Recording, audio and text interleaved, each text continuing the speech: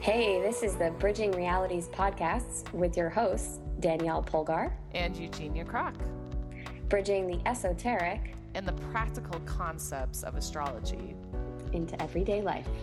We're happy you're hanging out with us, and we hope you enjoy. Hello, friends. We're back again here at Bridging Realities. Danny speaking, and I have my pal, soul sister, Eugenia with me. What up? Danny? What's up? What up? Oh, my God.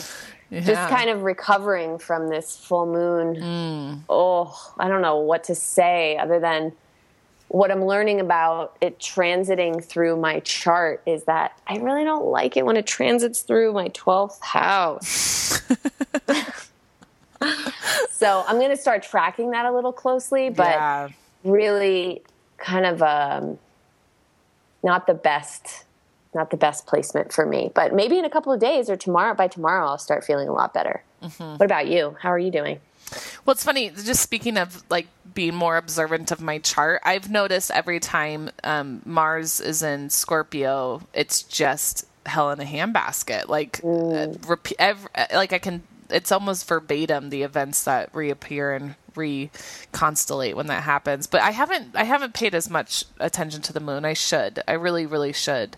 But yeah, no, it's been yesterday was the full moon on what is today? Or is it Thursday? Is it Wednesday? I'm looking it's Wednesday. Today's Wednesday? Yeah, it's Wednesday actually. Okay, so the full moon was on.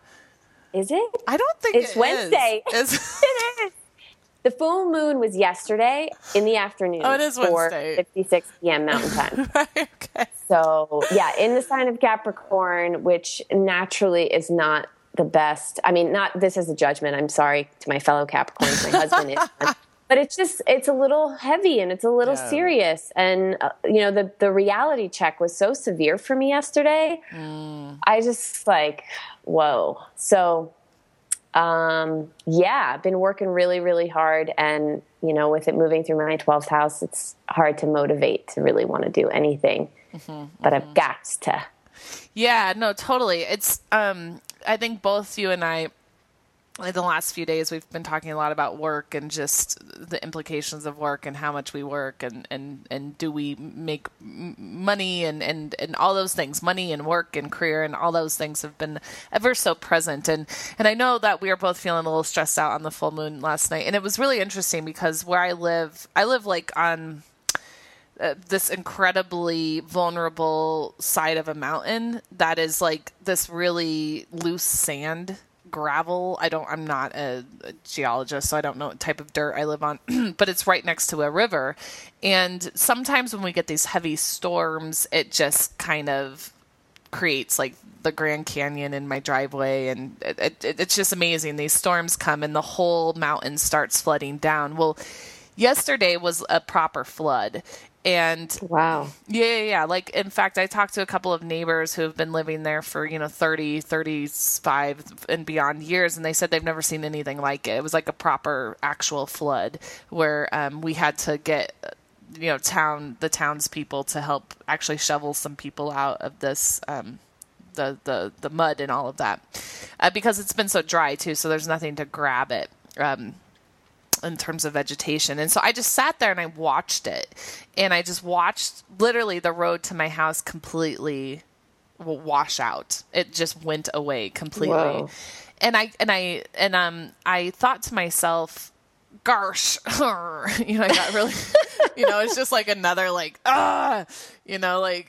how am I going to find time now to fix my driveway and the road? Because I live in a place where we don't have county maintenance. We actually maintain our own roads in our little village. And it was just very frustrating. And then I thought to myself, but I'm totally in this beautiful house watching this with my beautiful dog who's aging, who's still with me. And I have computers that are working that I can be on the computer and work. And it just reminded me that, especially with this Capricornian thing. I mean, Capricorn is so structured and so formed, and and it's so capitalistic that it negates the energy of money, and it negates the energy of abundance and lack. And so it really got me into thinking about how I'm focused on what I don't have in that moment. But if I just make the slight effort to focus on what I do have, it's like a total turnaround. And so I found a bunch of checks laying around that I had forgotten to deposit from something I had done. And I was like, oh, wow. I just appreciated what I had, and the world turned right back around. And was like, yes. And to me, that's the polarity, right? Cancer. It's just nurturing what we do have, nurturing the home, nurturing our bodies, ourselves. I went and ate the food that I grew in my garden, very Cancerian, and the Capricornian new or full moon illuminates that and really has us look at those issues. And so that's kind of how it went for me. So, but yeah, it's hard. It's hard to look at those issues sometimes, especially if we're not wildly Capricornian type people. Right. Cause it's I don't like this part cause I don't, it's not the part I like, So anyway, so that's how I feel. And so speaking of money and things of this nature, we're loving all the support we're getting, everybody. So a big thank you. And we'd love some more, because we feel very frustrated when we are working so hard and we're feeling the way we felt yesterday, right, Danny? It's kind of we want people to have this thing, and I think we're clear about that, and we're willing to put aside time and energy to do it, and we need that energy in return. Yeah, it needs to be an exchange, and I really want to feel like you all are getting what you need, and we're getting our needs met, and that way we're all fed, on all levels of our being. And Eugenia and I have been trying to brainstorm about different ideas in which we can generate some income to keep us afloat while we, get these shows to you. And, it takes time to record them and to edit them and put them on the internet and connect with people. And, there's a lot of just generic stuff that we have to do to get this whole thing rolling. So we thought, if there's anybody out there that's listening, if you have some type of product or business that you want to promote on our podcast, feel free to reach out to us at our Gmail account, contactbridgingrealities@gmail.com, and let us know what it is that you want to promote, and we can talk about advertising. And that way it could be, kind of like a mutually beneficial relationship for getting the word out about you, and also supporting us at the same time, which really speaks to this age of Aquarius that we are stepping into or embodying, and slowly. So we want to be able to support each other, and this is one way in which we can do that. So stay in touch.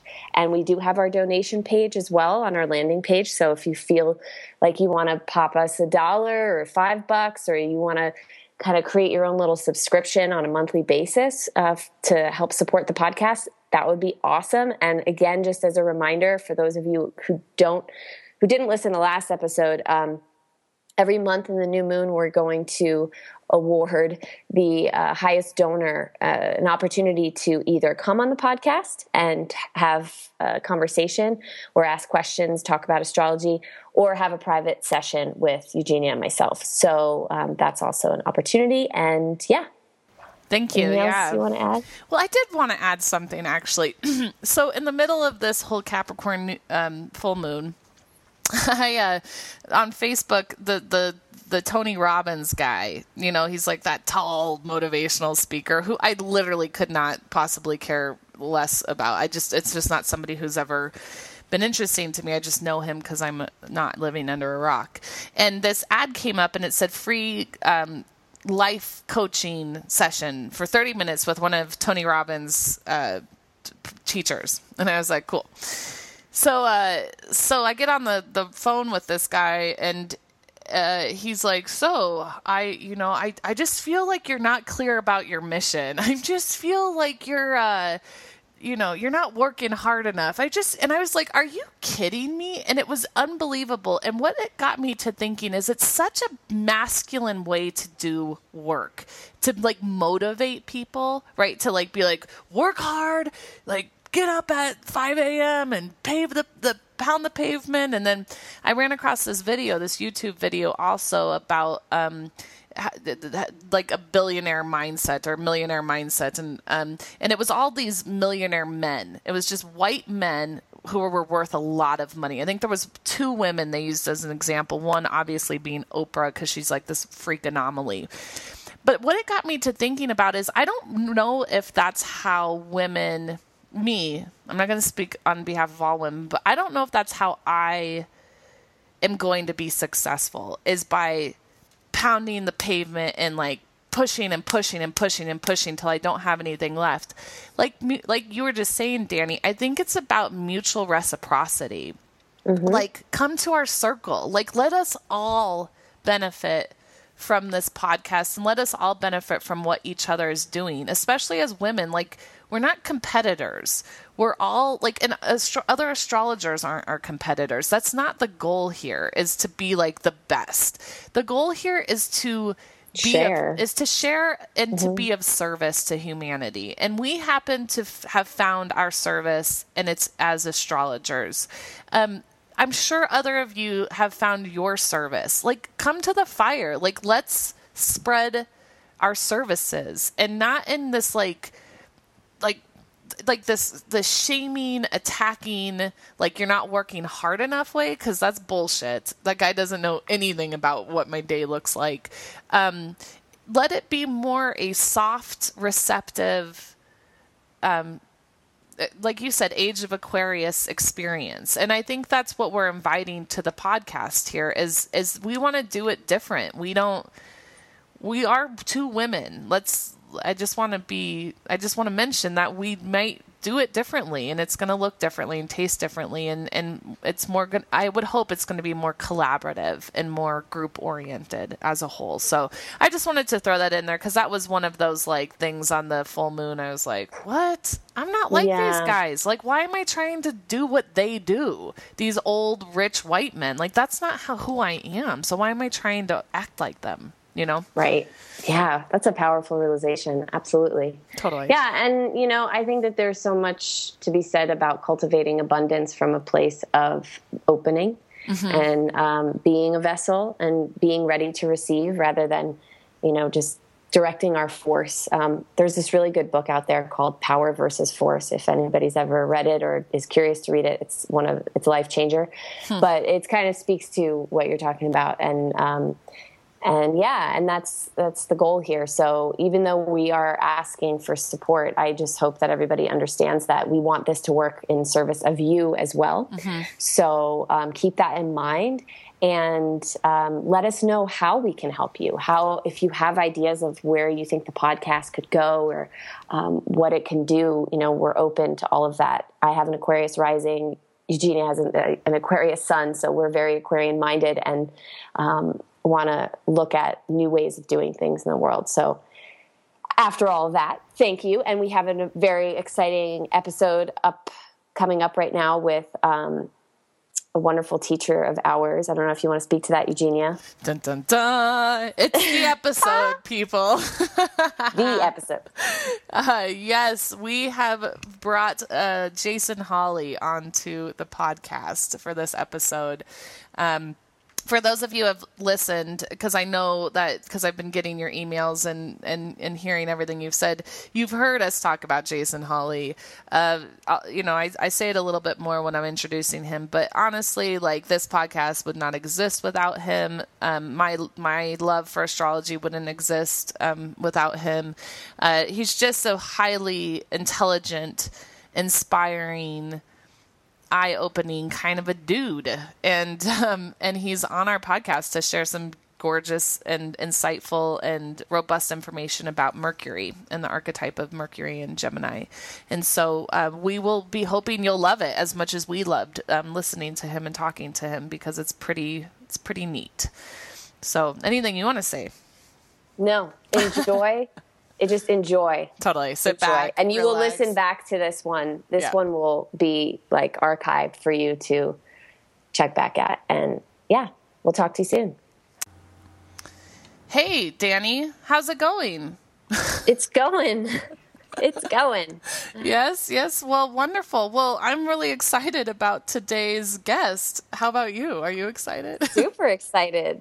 Never would have guessed this would have happened about 7 years ago. Never. So, yeah. Never. Yeah, and why is that? Why 7 years ago? Let's tell everybody a little bit more about our guest and how this all happened.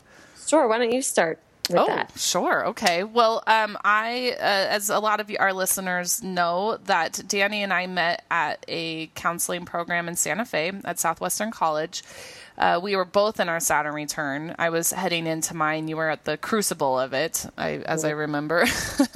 And it was you, in fact, of course, you were the first person who ever mentioned to me, hey, you're going into Saturn return. And I'm like, I have no idea what you're talking about. That's crazy. But you said it's this astrological transit. I said, oh, okay, great. We talked about it some more, but then we got to have the great honor and privilege to be in Jason Holley's class. The first one was, who was it? Or it was human development, or what was the first class? Yeah, it was human development, and it was deep, really, really deep. Yeah.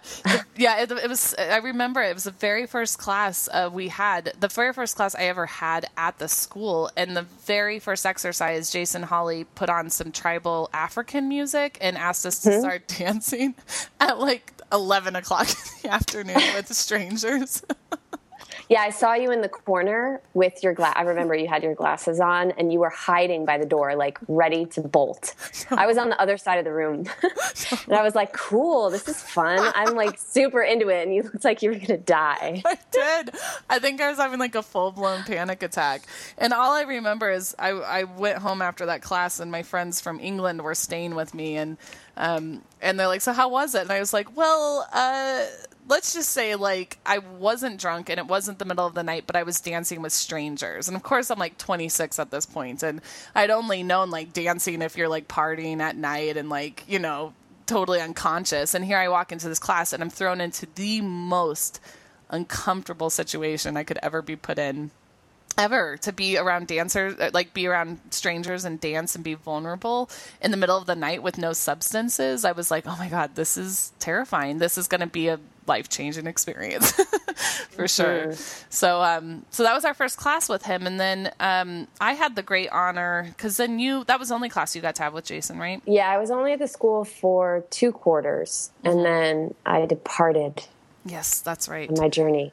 Right, and during Saturn return, absolutely. And I had the great honor to go on and have multiple classes with Jason. I did consciousness with him. I did life and career development, which was really the class where I think Jason started being a little bit more forward about his involvement with astrology. I think even at our school, that even though it's pretty alternative and unique, I think there was I didn't realize just how involved he was into astrology until I think the second year I was taking classes with him, and yeah, little by little he would bring it into the class. And of course the first thing he ever brought in was the moon cycle and asked us to do a moon journal to actually track our emotions with the moon. And I was like, it just made so much sense to me, and it was so upsetting to me that I hadn't even considered that prior. Like, why had I never even looked up?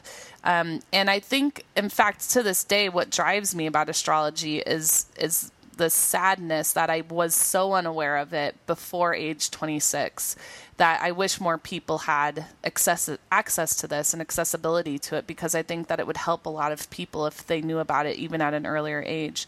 But nevertheless, so I went on to take classes with him, and then I got to mentor with Jason on the side for a little while, and it was just wonderful. Everything Jason Holley ever taught me is very present in this podcast. For any of you who are listening, who are my clients or who I've taught or who I've talked to, we can give Jason Holley the credit because he's a wildly influential teacher from my life.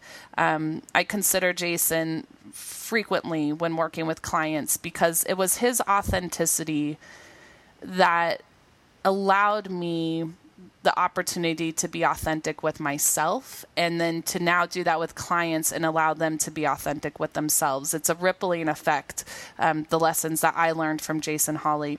So I'm just, I'm almost teary thinking about it. So I'm just incredibly honored to bring Jason onto this podcast. My mentor, my teacher, a colleague now, which is remarkable. And it's so fun that he's on this podcast, because without Jason Holley, this wouldn't exist. That's just a plain fact. So without further ado, I would like to introduce Jason Holley. Welcome to Bridging Realities, our podcast. Hi, thank you. And wow, what a beautiful thing to hear from you just now. I really take that in. Thank you. That felt great.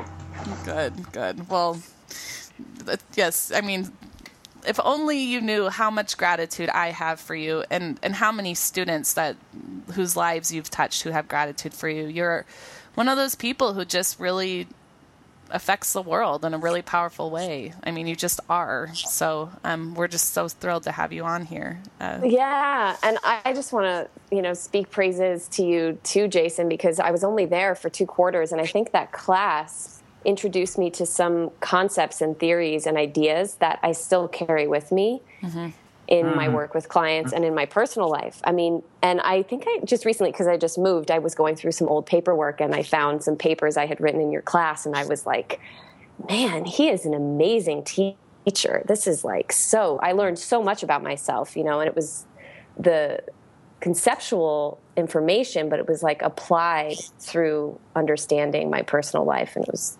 profound. So thank you so much, and so excited to be sharing space with you right now on the podcast. Yeah, thanks. That's really good to hear. And I'll just say back too that it's a learning experience for me too. And I know Eugenia got to follow some of that at the college, because it's when we really go there as teachers or astrologers or therapists with our clients, then we ourselves are going to end up transforming, growing, also, really messing up and repairing from that. And so it's a very mutual experience. So thanks for naming that. Yeah. And for example, in one of our classes, you had us do an exercise, and it made some people, I think, uncomfortable at one point. And I will never forget, you came into that class the next day and you said, I screwed up and I need to repair this. I don't think you guys got a lot out of this. I think it actually brought things up that aren't helpful. I'd like to sit down with each of you for 30 minutes to an hour or whatever it was, and to talk to you and connect with you all individually. And I was like, who is this guy? Who comes in and says, I totally messed up? I'm your teacher, but I am a human, and I don't know everything, and I'm learning just as much as you are. And up to that point, the model of education that I've been part of never encouraged that behavior. It made the teacher separate from the student. And it was that meeting that you took me into with the other students, but I got my own individual reading when I said this story earlier in a podcast about how the whole class told me I was a cold bitch, and how that was so hurtful. And I went and I talked to you in that 30 minutes, and you said, oh, well, you have a South Node in Capricorn. And I was like, oh. But of course, you, as you do, you so poetically explained it to me, and that changed the course of my entire future. That changed the entire course of my life, because like you said, like you taught, in that moment, I was gotten. And our role as astrologers and therapists that you taught us is to just be gotten and let people be got. And it just changed my life, just totally. And now it's just rippling, and all these clients I've had, it's all because you showed me, A, the power of astrology, but B, the power of authenticity. And that's great. So what are you up to these days, Jason? What's happening in your world now? Well, my focus is my practice. I'm a therapist full time, really. So my practice is really full and rich with that.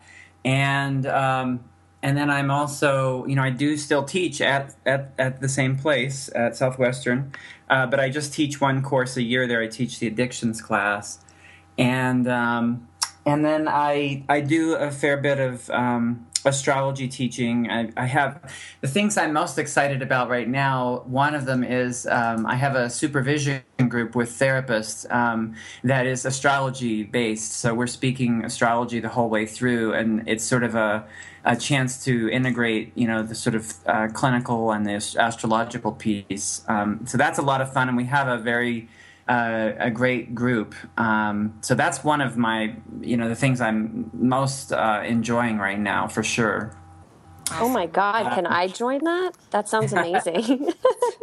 Yeah, I mean, it's an ever evolving thing. So for sure, it's really it's been wonderful, and it's really exciting. What's really exciting to me is to see people like the two of you have really immerse into astrology. It's such it's such a language, and we're just constantly learning, all of us, new forms and ways and grammars and in there. And so it's a really fun adventure that we've been having in that group.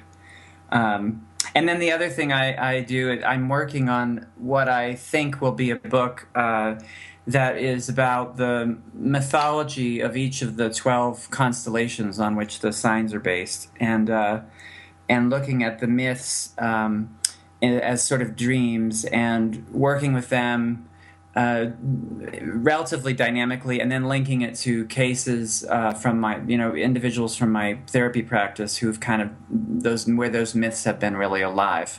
So I'm trying hard to do that. It's not my talent to stick to writing. So, in about 20 years,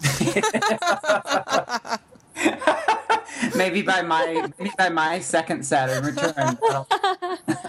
I feel you on that. It's tough. I love it. So, we posed a question to you prior to this conversation, and that was, what would you like to talk about, Jason Holley? Because we'll take whatever you got to teach and whatever you've got to have us learn from. And you mentioned talking about Mercury in this episode. So I'd love for you to just dive in and tell us what inspires you to want to talk about this, and just start blowing our minds, as you always do. Well, my interest in Mercury, and because, my experience is that in the astrology world, Mercury is a fairly, often it's very undeveloped as an archetype. It's usually just talked about as communication or the mental function or linear thinking. And not a whole lot else, and it's one of these cases where the mythology is just sort of enriches and widens the scope of the archetype so much, and I don't think that we benefit enough from that with Mercury. And the reason I got interested in it, though, was partly because I saw that people in my practice, people were beginning therapy at moments of very strong aspects to Mercury in their charts, and or their charts with mine in the synastry had really strong Mercury contacts. And, when I first saw that, I was not, I frankly, I wasn't pleased, because I was like, wait a minute, I do stuff that's way more deep. Like, this is crazy.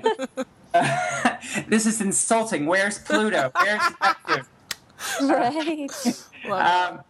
This is like a cognitive behavioral therapist should have a Mercury stuff.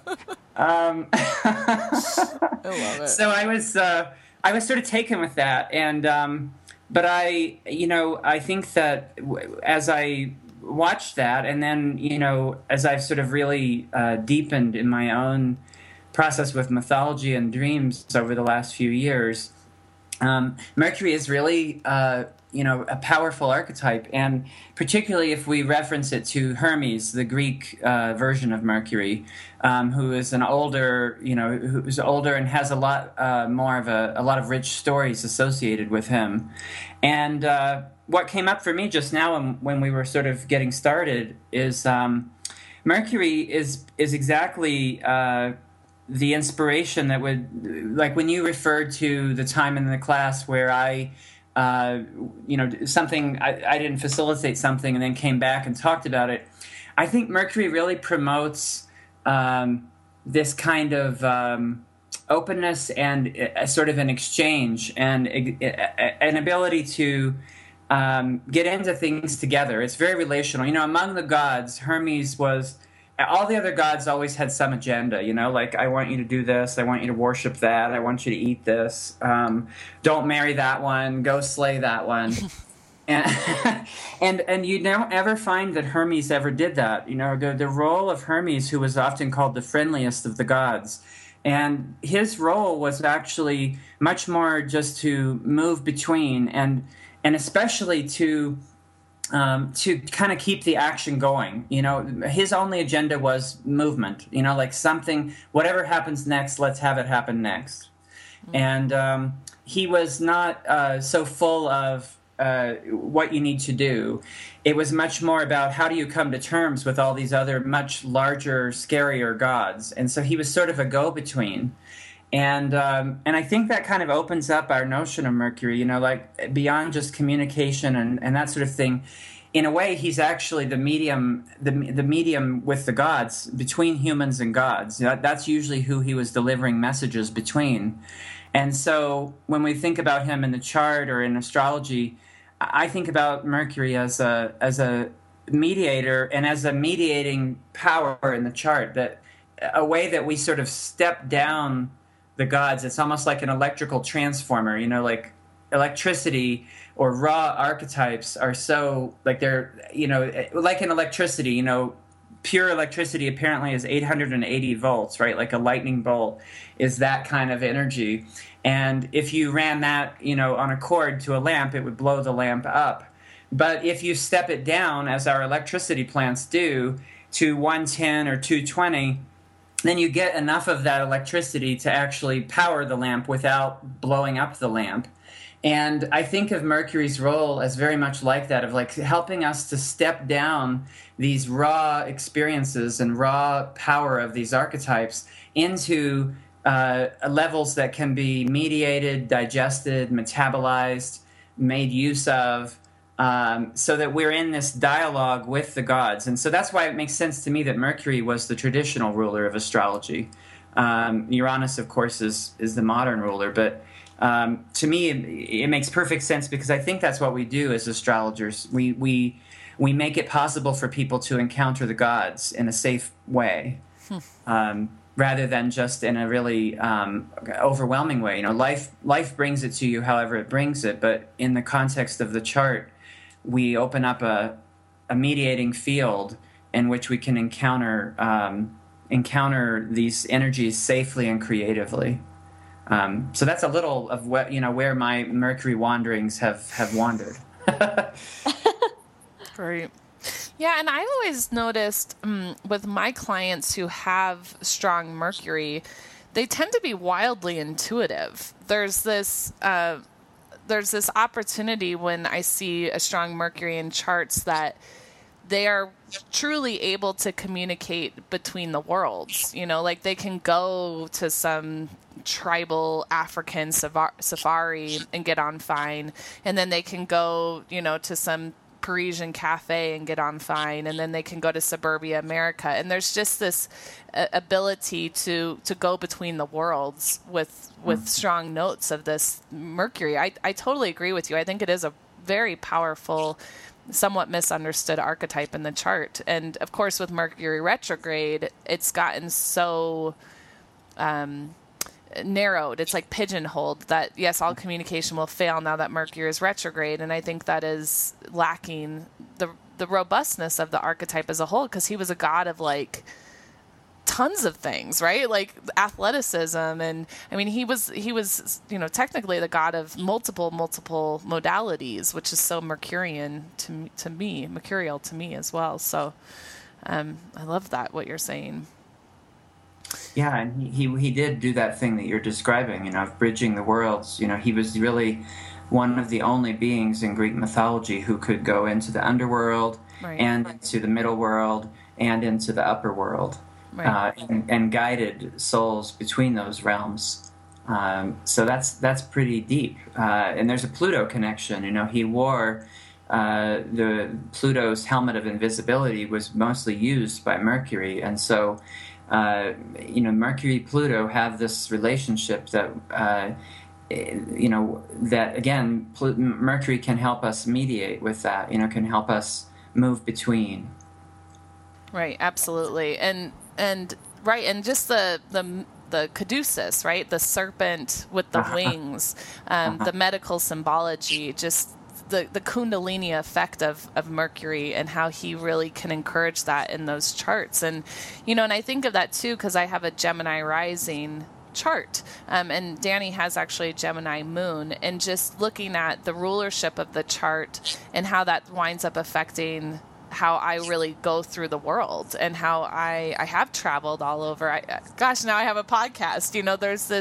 There's this call with Mercury, Gemini energy to communicate the ideas, right, of the gods, like you're saying, like Zeus's counterpart or his polarity, his extension in a sense. And you see it, right, in all of that symbology with him. It's amazing. Yeah. And you were talking a little bit, too, about just the playful aspect of Mercury. And I'm curious,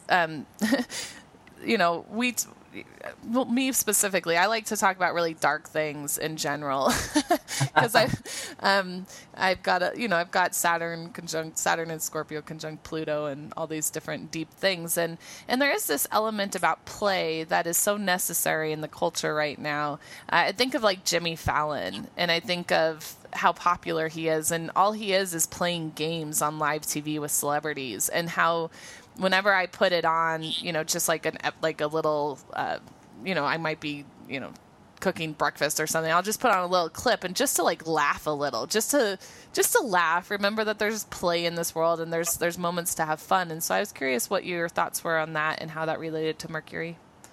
Yeah, well, yeah, Mercury, so on the one hand, you have Mercury Psychopompos, who is the guide of souls that we were talking about, and who,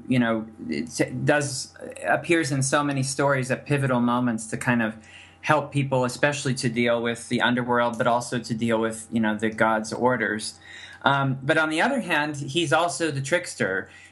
He's also the one who suddenly shows up and pretends to be someone else. He was almost congenitally unable to tell the truth. He's always making stuff up right from the beginning of his life. Like right at the beginning of his life, he has a whole episode where he steals the cattle of Apollo, the sun god, who's his brother. And very cleverly does this in a way that is so retrograde because he has the cattle walk into this place where he's hiding them backwards so that it looks like come out on their footprints, right? I mean, that's wow. Isn't that a great retrograde, literally? Totally. And he that's just the beginning of his many deceits, and ultimately in that particular story, Apollo's very upset. They both go to Zeus, and essentially Zeus is just really charmed by Hermes, the twinkle in his eye and the fact that on his very first day of life, this is what he came up with. So, which I think we would be charmed if an infant suddenly came up with that. Totally. I'd be pretty charmed.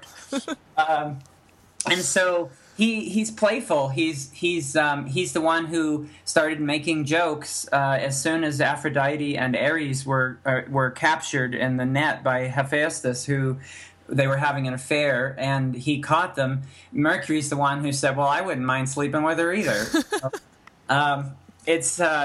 Trust Mercury to take the wind out of a heavy situation, and just kind of show you. How silly the whole thing is, and to create a play space. And play has been something that really an alive archetype for me personally the last couple of years, and you were saying with everything going on in the world too, it's hard to be playful, and yet we really need that because it's such a there's so much intensity, and we kind of go into these more survival places. And play has this wonderful thing. Play to me is symbolic activity. As like when we think about children playing, they're often like taking on different roles. They are investing or experiencing objects as having consciousness and meaning rather than a meaningless world. They're seeing they're interacting with nature. If you think about play, it's this it's full-fledged engagement in life, and in the flow of meaning. It's not getting, good play usually involves not getting, like, giving up reality for a while, or giving up, I should say, consensus reality, giving up how we have what we think things mean. And when we go into the sand tray, or we go onto the shore of the beach, we all of a sudden, anything can mean anything. And we see a whole range of possibilities. Or we play a game, and what is a game? It's, you set up some boundaries and you make up a world inside, and you are opponents in the game, but you're not opponents in regular life. But for that time, you make up this whole other thing. And so it's I think of Mercury as loosening. It loosens our, the way we've got things organized. He would come along at a stuck point in a story and do something which would keep the story moving and kind of like bring it out of its stuckness. And I think Mercury transits to Mercury, Mercury by progression, even Mercury transits themselves. I think there are moments of real loosening. And when I looked at why are people coming for me with that particular thing, it's like they're wanting to loosen up how tightly they've got things organized. We organize pretty tightly, and the more trauma that happens, the more tightly most people will organize. And Mercury is a great, disorganizer, and sort of invites people into the play space, into transitional space, as we sometimes say in therapeutic world, a space where meaning is negotiable and not assumed. I love this so much. My Gemini moon, I'm totally geeking out over here and taking notes. And just thinking about this concept of like flexibility and adaptability that is so inherent in Mercury, and the archetype of like, yeah, we need that, because there's this tendency, I think, for so many of us to get kind of trapped in the three-dimensional realm of, oh, I have to do this, and this is a necessity, and I've got to, make it to this thing on time, and, or just being totally suffocated by life, and forgetting that there's so much more, and there's so many other realms that we, grow out of, really, and like to bring in that childlike quality again, and live in a place of wonder and awe, and how that really brings levity to all of the depth and the heaviness and the trauma and everything that we're all dealing with, on a certain level. And it makes me think of my brother-in-law, who has a chocolate company called Yes Cacao, and he is one of the funniest, most creative, most friendly people you'll ever meet. I mean, he's one of those people that can go and talk to anybody, and he has Gemini like all over his chart. It's definitely the ruler of his chart, multiplied. And he has this phrase that I always think of when I'm in a moment of anxiety, and it really helps to just kind of like lighten the load. And he just says, turn that worry into wonder. So that when, you're in a state of worry, when you're anxious, if you switch into a place of like, oh, well, I wonder what's going to happen, then it really changes the vibration of your relationship to whatever that is. So, yeah, I just think it's such a, and I don't really think many astrologers, myself included, really focus too much energy on Mercury unless it is the ruler of the chart. And it is such a huge role of like how we communicate and engage with each other, and communicate who we are to the world. So I think it's important to learn about it, focus on it. Yeah, I love that part about turning the worry into wonder. I think that's exactly it. And when I think about Mercury in the chart, I will remember what you said, because I think that's a really nice way to look at the natal Mercury. It's like where is that alchemy opportunity? Mercury, of course, also Mercurius was the god of alchemy, of medieval and earlier alchemy. Mercurius was the patron god, and we see Mercury there in a different expression. But in a way, worry to wonder, that's a kind of alchemy. You're starting in this place that's really hard, and alchemy literally begins in feces and dirt, and then sort of refines that into something much more precious. And it really is about a refinement of perception. Like, can you perceive what else is in this situation than what appears to be in it? and can you just make it up? One of the things about that too is the link between intuition. I remember often when people are encouraged to like take roles in a psychodramatic enactment or visualization or something, and they're like, well, nothing's coming from me intuitively, and I'm often just like, just lie, just make it up. Like, I mean, I don't care if you're getting it from your soul's true soul or if you just kind of like saw it on a movie last night. I mean, it's like, it's whatever it is, and it's a kind of and that'll go somewhere. Again, I think that's also Mercury in me that's saying like, come on, move. But it's really, it is that opportunity to play our way into it. To play. Winnicott, who is a theorist of a psychoanalytic guy, said that from his perspective, all therapy was play with the clients, or if the client does not know how to play, helping them learn to play. And my experience with myself, for instance, too, is that, I have to be willing to play. If I go into the session, whether a therapy session or a reading, if I go in from the point of view of a more sort of Jupiterian, like I'm the oracle, I'm gonna reveal the truth here.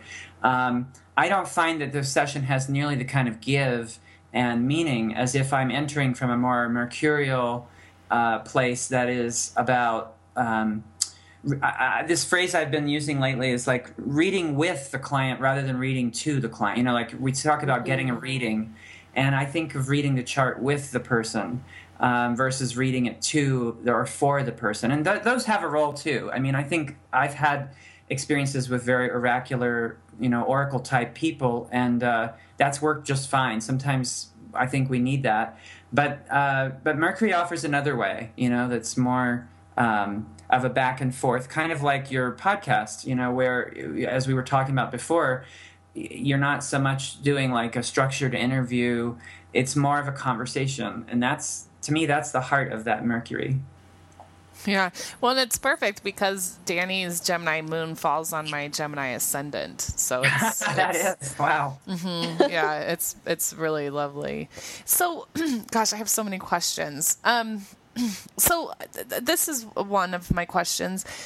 So I've oftentimes gone and wanted to play games with people, like board games or something to that effect, or even like silly outdoor games, like a kickball and things of that nature.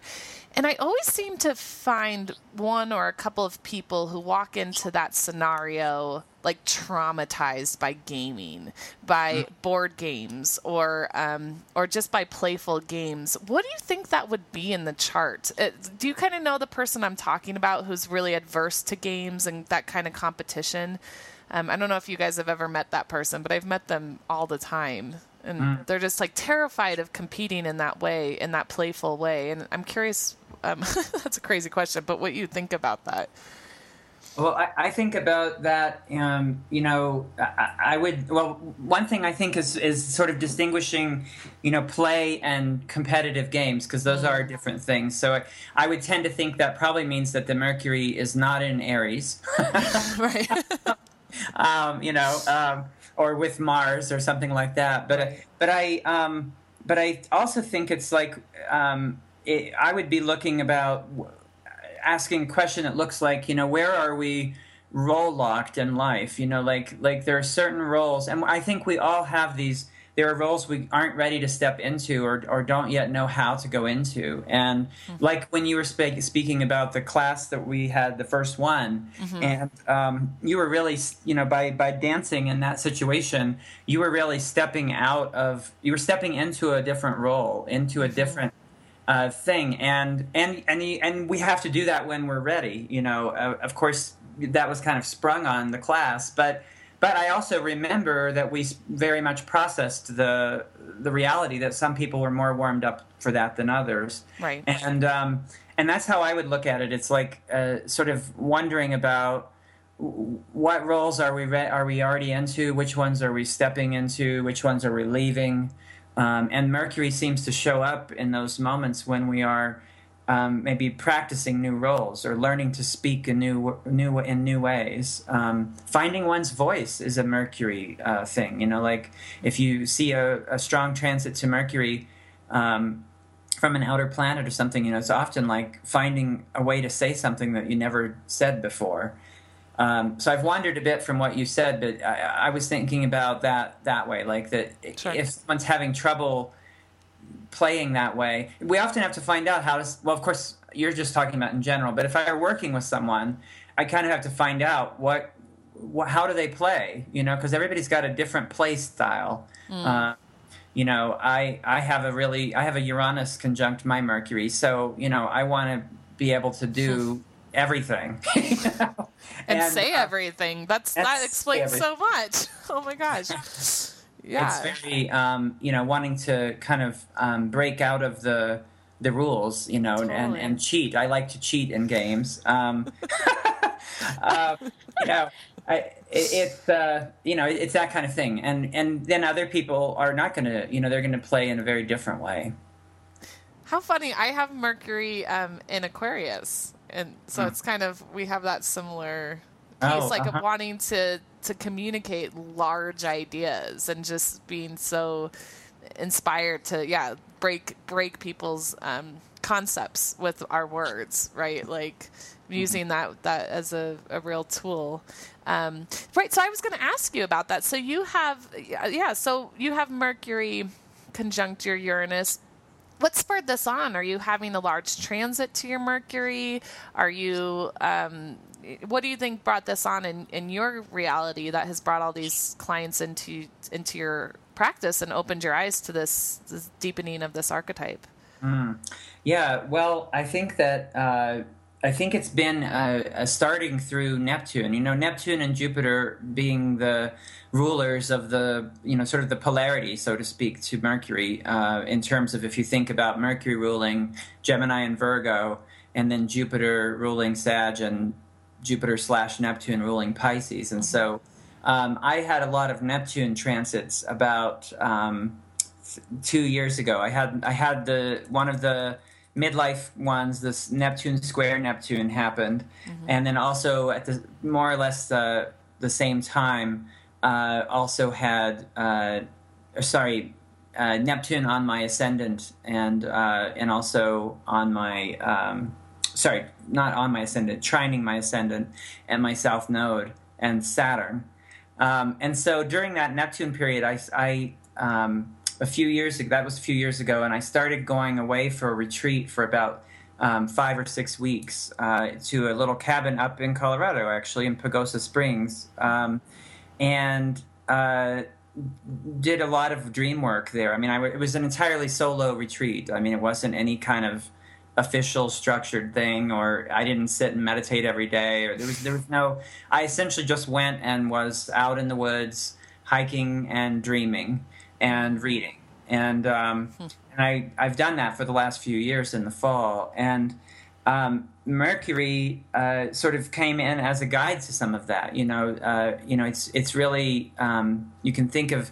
I think of the mutable cross as how we work with these things like dreams and altered states and the between things, because these are the signs that are between, right? They lead us to the angles in the chart, and they sort of start dissolving things as we know them, and so Mercury was just really one of the guides in that for me, and I think that started to open up a whole different way of relating to Mercury.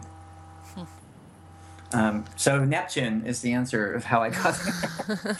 Now, it makes sense, though. It just makes sense if, because Neptune is so dreamy and it's so otherworldly. And I don't know, Mercury's got one foot in this world and one foot in that world, and is more, I find, more like focused on the details. Yeah, he's a guide, right?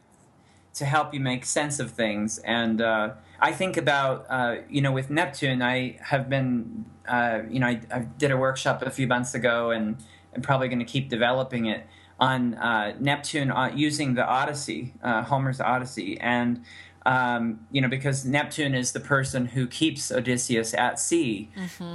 person, the god who basically makes the whole Odyssey have to happen. And so it's it's an amazing way to get Neptune more. But I think of Odysseus as this very mercurial creature who was very clever and witty and so on. And so it's interesting to see him in counterpoint to Neptune. It's like, how do we sort of tack back and forth between this sort of being pulled into the other world and also making sense in this world? Mercury makes sense of things, like makes things sensible, able to be understood.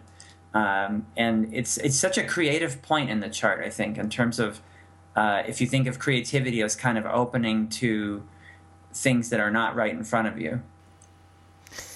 But it's funny because I was literally just thinking that, how does this play into art making? Because as studying art therapy, I think of like play trauma, because I really have encountered people like, I can't play that board game. I'm freaked out. I can't do it. And I'm always wondering what happened to make someone so terrified of a board game.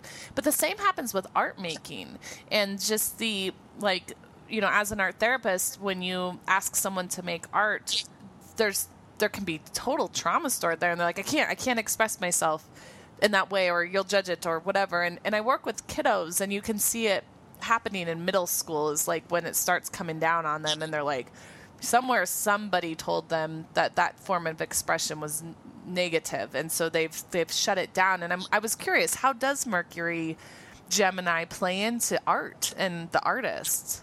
Mm-hmm. Yeah, if we think about it of art, one way that comes to my mind is that if we think about art as symbolic activity, another way to think of Mercury is that it's the symbolizing function. It's the capacity to make meaning, to put things together. Now, I think it works with Jupiter and Neptune in that too. The whole mutable cross, in a way. I think that is, that's where I see that. But Mercury is about being able, when I think about one of the great values of art, I'm not an art therapist, but I do have clients make a lot of art, or not a lot, but some art. And I think one of the great values of it is that it allows you to, it's exactly that mediating function where a big situation or a big set of feelings or whatever is something you can somehow put it into the symbolic world, translate it into terms where you can engage it in a way that's meaningful. Whether it means I'm doing a genogram of my family, or whether I'm drawing my rage and my anger. I can even put a frame around it, to sort of feel a little more contained. And once we can, the symbolizing function is I think so underestimated in our very rationalistic world. The capacity to actually to see meaning and to narrate one's own story, and I think art and dreams and all of these sort of symbolic activities, Mercury is really a part of that, because he guides us in and out of those realms. Otherwise, those realms are also too much. So I think of that as what the Jungians talk about. This transcendent function, or this symbolizing ability, the ability to sort of bring experiences that are subjective and internal into the outer world and have a dialogue. I really see it as very central to art. Yeah. Fascinating. Yeah, I could just listen to you talk. I'm like, yeah, it's really nice. Love it. I have so many squares to Mercury in my chart. It's really obnoxious. So I prefer to listen than to speak. It's kind of funny that I even have a podcast, but thankfully I have it with another person, which makes it a lot easier. With tons of Gemini. Yeah, exactly. Yeah. Oh, that's so fascinating. Well, and Danny, I know you're incredibly artistic, and I'm looking at our charts while he's talking, both you and I, and you have it conjunct your sun. So that's actually quite powerful, isn't it? That's amazing. Yeah. The artistic, the symbology, being able to bring form to the symbols. Like, I remember, Jason, when I first started learning with you, for whatever reason, I just understood the symbols immediately.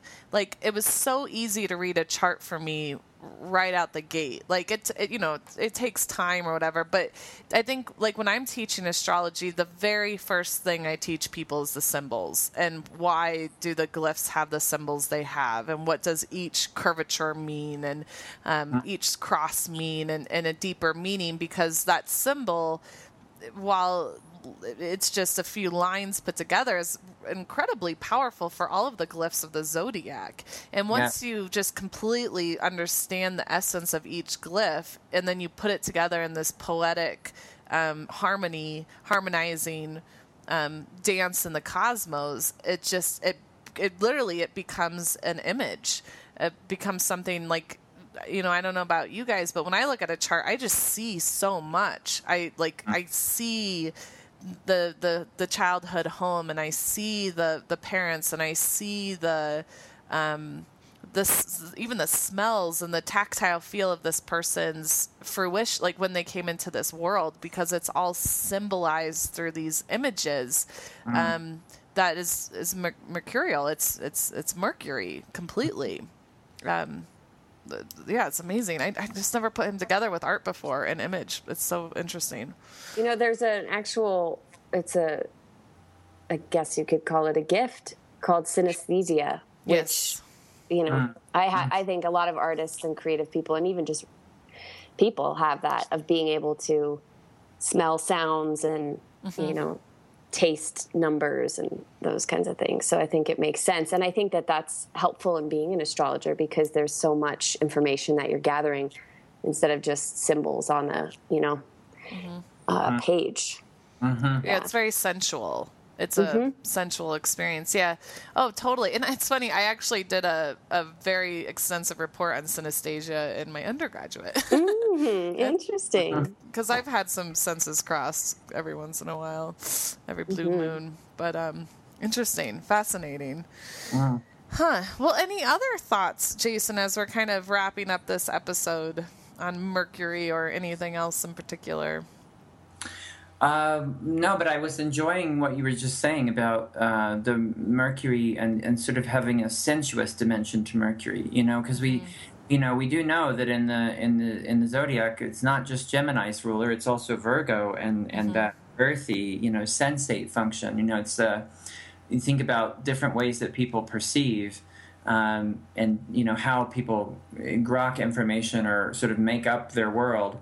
And I think Mercury does have that element that is maybe overlooked and not engaged with as much, but it can be. It's so alive in that way, and that experience of synesthesia. It reminds me, of I can't remember who is that. Oh, Arthur Rimbaud, who wrote about derangement of all the senses.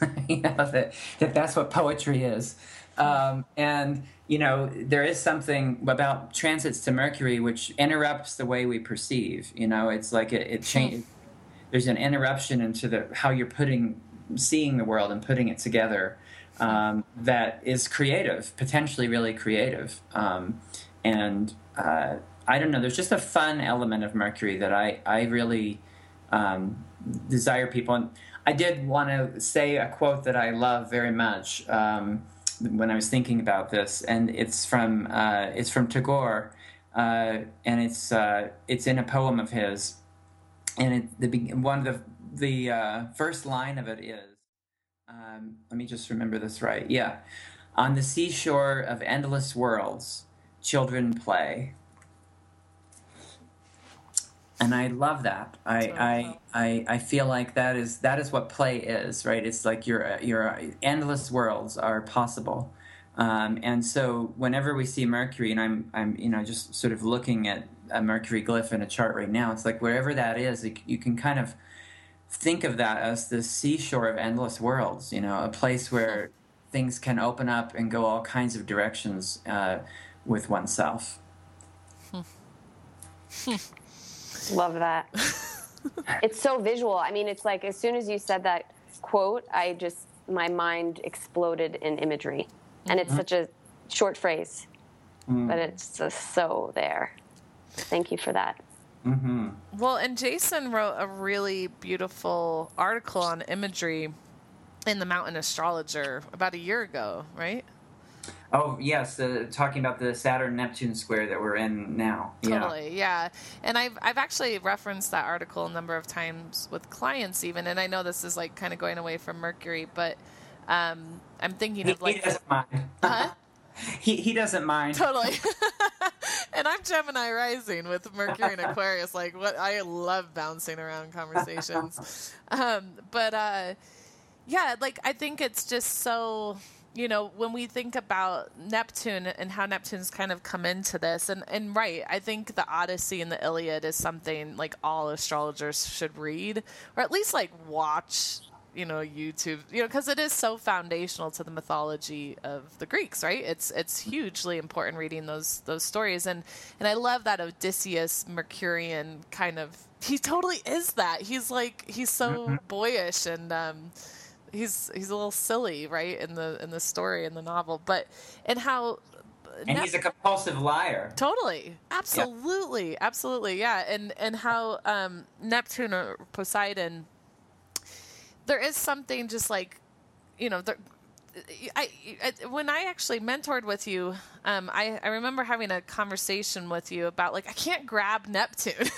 I don't know if you remember this conversation, but I was like, I just can't grab it. I don't understand it. I can't imagine it. And you really put me in the ocean. You put me in that like situation. And so when I'm describing it to clients, like I say that, like just like lay in the ocean for just a minute in your mind and look up into the infinite sky and think about the infinite below you and how you really don't know what lies below or above you, and you're just without landing, you're just there. Like this is the power of Neptune, and it's both terrifying and spiritual. It's like, when I talk about Pisces at the end of life, because I always use the human development life cycle to describe it. That's what it is. There's something quite scary about being at the end of one's life, but there's something very spiritual about it at the same turn. And so when we have those Neptunian transits, and it's funny because I don't know where I'm going with all of this, but when you were talking about Mercury and Neptune, if you think about it, again, in the human development phases, it's a toddler hanging out with a dying person. And just like the juxtaposition, but also the comfortability, right? Like when you watch a toddler or a child around a dying person, they're completely unaware of what's happening, and they're approaching this person from such a different perspective than the rest of the people in the human development cycle. Like an adult is looking at a dying person very differently, and there's just an interesting relationship that happens between those two worlds.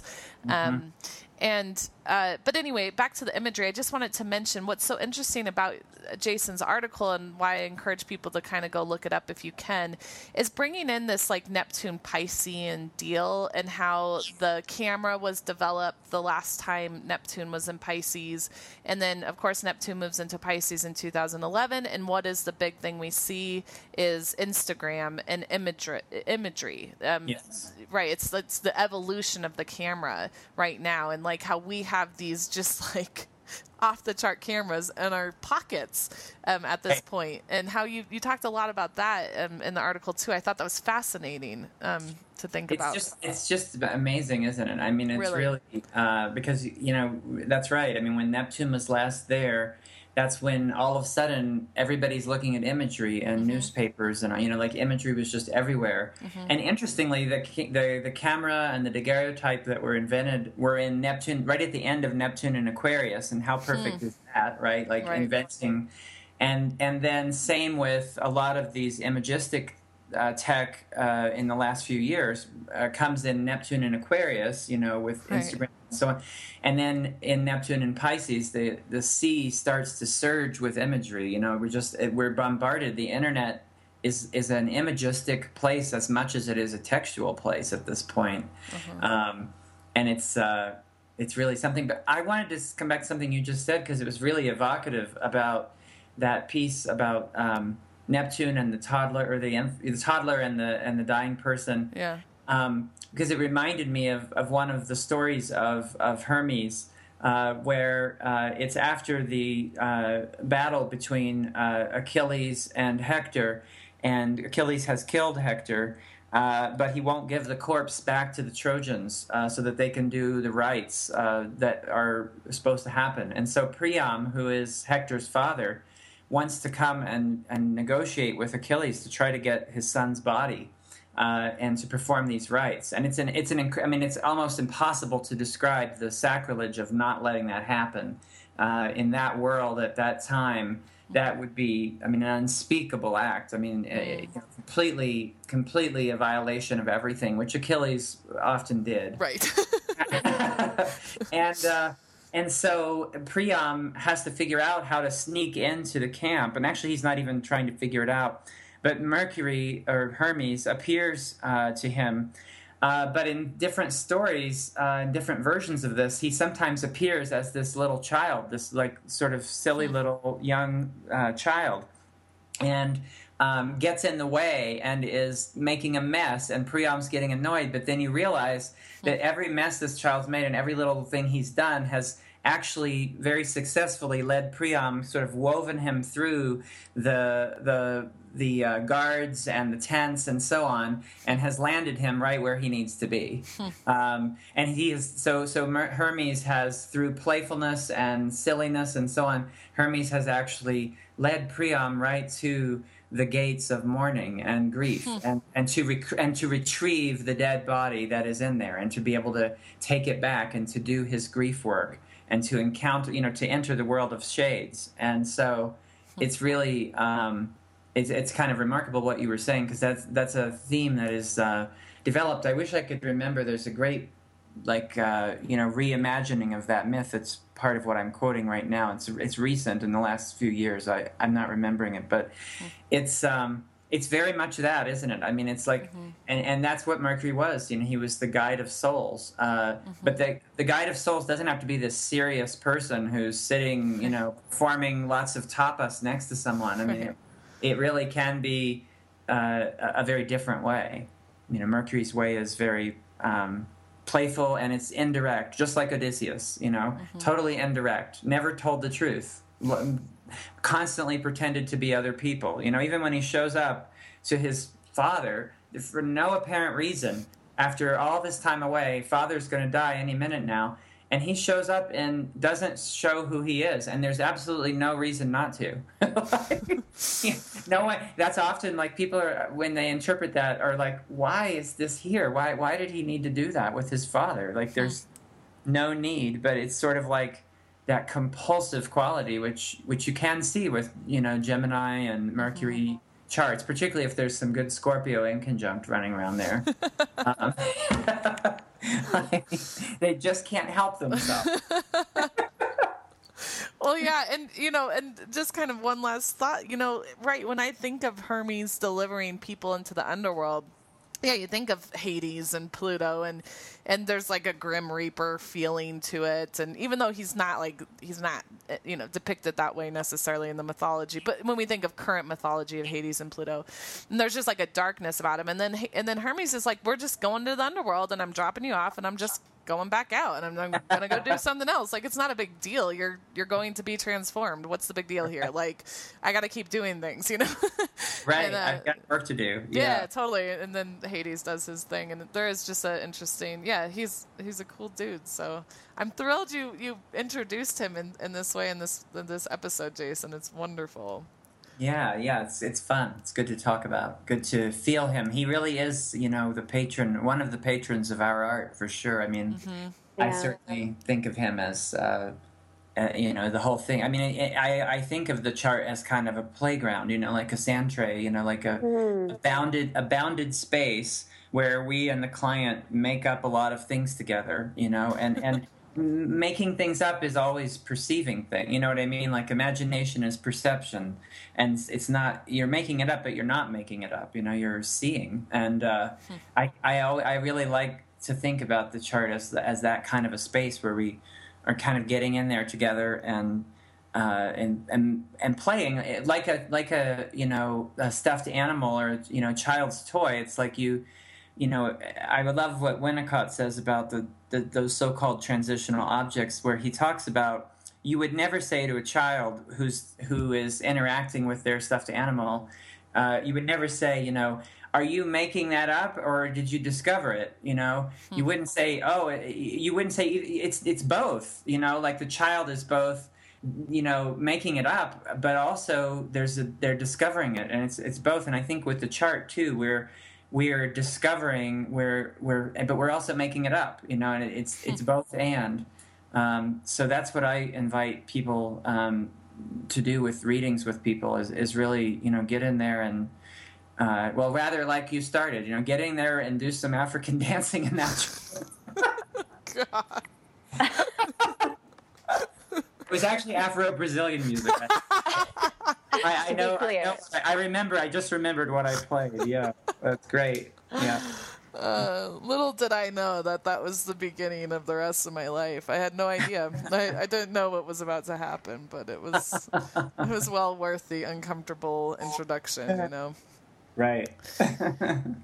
Any last thoughts from you, Danny, as we're kind of wrapping up? Yeah, I just want to say thank you so much. It's just so nice to have a fresh perspective on something that, I think the world looks at in a different light. And I just really appreciate bringing the joy and the laughter and the play to what it is that we're doing as astrologers, as counselors, as helpers, and then just as, human beings and being in the world and using play as kind of a doorway to just step into something new and have a new experience. And this has certainly been that for me. So thanks. Yeah. Thank you. It's good to play. Yeah. Yeah, we should all remember.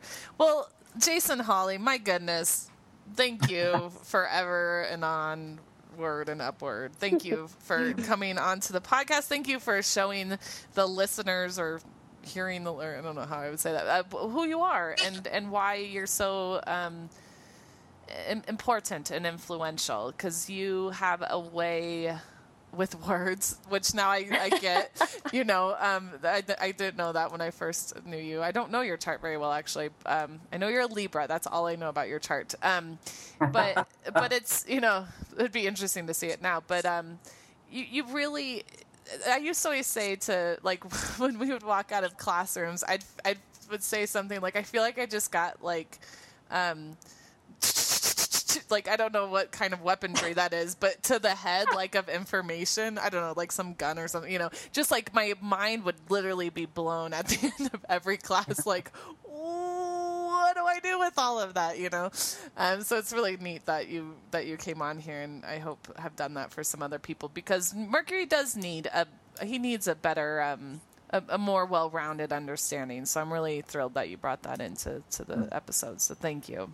Mm-hmm. Yeah, thank you. It's fun. Yeah, and I hope that this will be the first of many. I'm hoping that you'll be hoping to join us again at some point in the future. That would be awesome, too, and we can keep bringing your education and knowledge of this to lots of people, because that's the goal, is to put this in as many hands as possible, because it'll help people. It just helps people so much, so... Absolutely, yeah. I'm very open to that, and I'm also, I just want to name something else that I feel enlivened by. Is I think one of the things that happens for me at NORWAC every year, the Northwest Astrology Conference in Seattle, where I usually do a talk or two, the last couple of years anyway. I love the multi-generational quality of the conferences there. Here in Santa Fe, for whatever reason, the astrology crowd trends on to an older demographic, which is really wonderful and powerful in its own right. But I am I feel a really deep desire to see a multi-generational astrological world, and I have some sense that is a big part of what you're doing with this. It's bringing. I mean, I saw on your website, Eugenia, and I loved it. It said there was a testimonial that said she's the astrologer of the millennials, or something like that. I thought that's fantastic. That sounds fun. But it is fantastic. So I'm really glad that you two are doing this, because I think we need astrology to really feel meaningful to people, and we need it translated across. This is also Mercury. I mean, Mercury is multi-generational, and frankly speaking, Mercury's young, and that it was so enlivening at NORWAC to be hearing from people from all generations. So thanks for that. Yeah. I just read a quote yesterday on Instagram, speaking of, that said, I don't want more followers. I want more leaders. Like, or something to the effect. Like, I want to get I don't want to get more followers. I want to create more leaders. And I think for me, like, Danny and I have talked about the intention behind this, and we're always coming up with new ideas with it, because, I mean, it's really, like, a lot of people are listening. We're totally shocked by how many, actually. And I think for me, it's like, well, yeah, we want to teach this to people, but more than anything, like, I want people to talk about this. Like, I want this part of the culture again. Like I said, the fact that I found out about my natal chart at 26 it's blasphemy to me. And again, I've said this before, astrology is not the only way, but it's certainly part of the way to have an integrated understanding of our life, of our experience. And I want more people to have that experience. And so, like, that's totally an intention I have with this podcast, is give people the information so that they can continue to lead, and that, you know, that we keep stepping on each other's shoulders, so to speak, and keep raising the ante of how can we get more of this out there? How can we get more information out there and give people opportunities to change lives with it? So, yes, great. Wonderful. I like the multi-generational thing. It's wonderful. Yeah, absolutely. And, you know, I taught middle schoolers astrology, right? That's very wonderful. I love that. Mm-hmm. Yeah. Yeah. And they totally got it. They totally just understood it. So I think exactly. I love bringing it in, and I still teach middle schoolers, because I work with middle schoolers and high schoolers, and I'm always bringing it in. They don't totally conceptualize it, but they're really interested in it and excited about it. So I love that. So, well, Jason Holley, thank you very much for joining us today. Thanks, Danny. Thank you, listeners. And we'll be seeing you or hearing you soon on our next podcast. So we hope you all have a great week. And we'll be talking to you soon. Bye, everybody.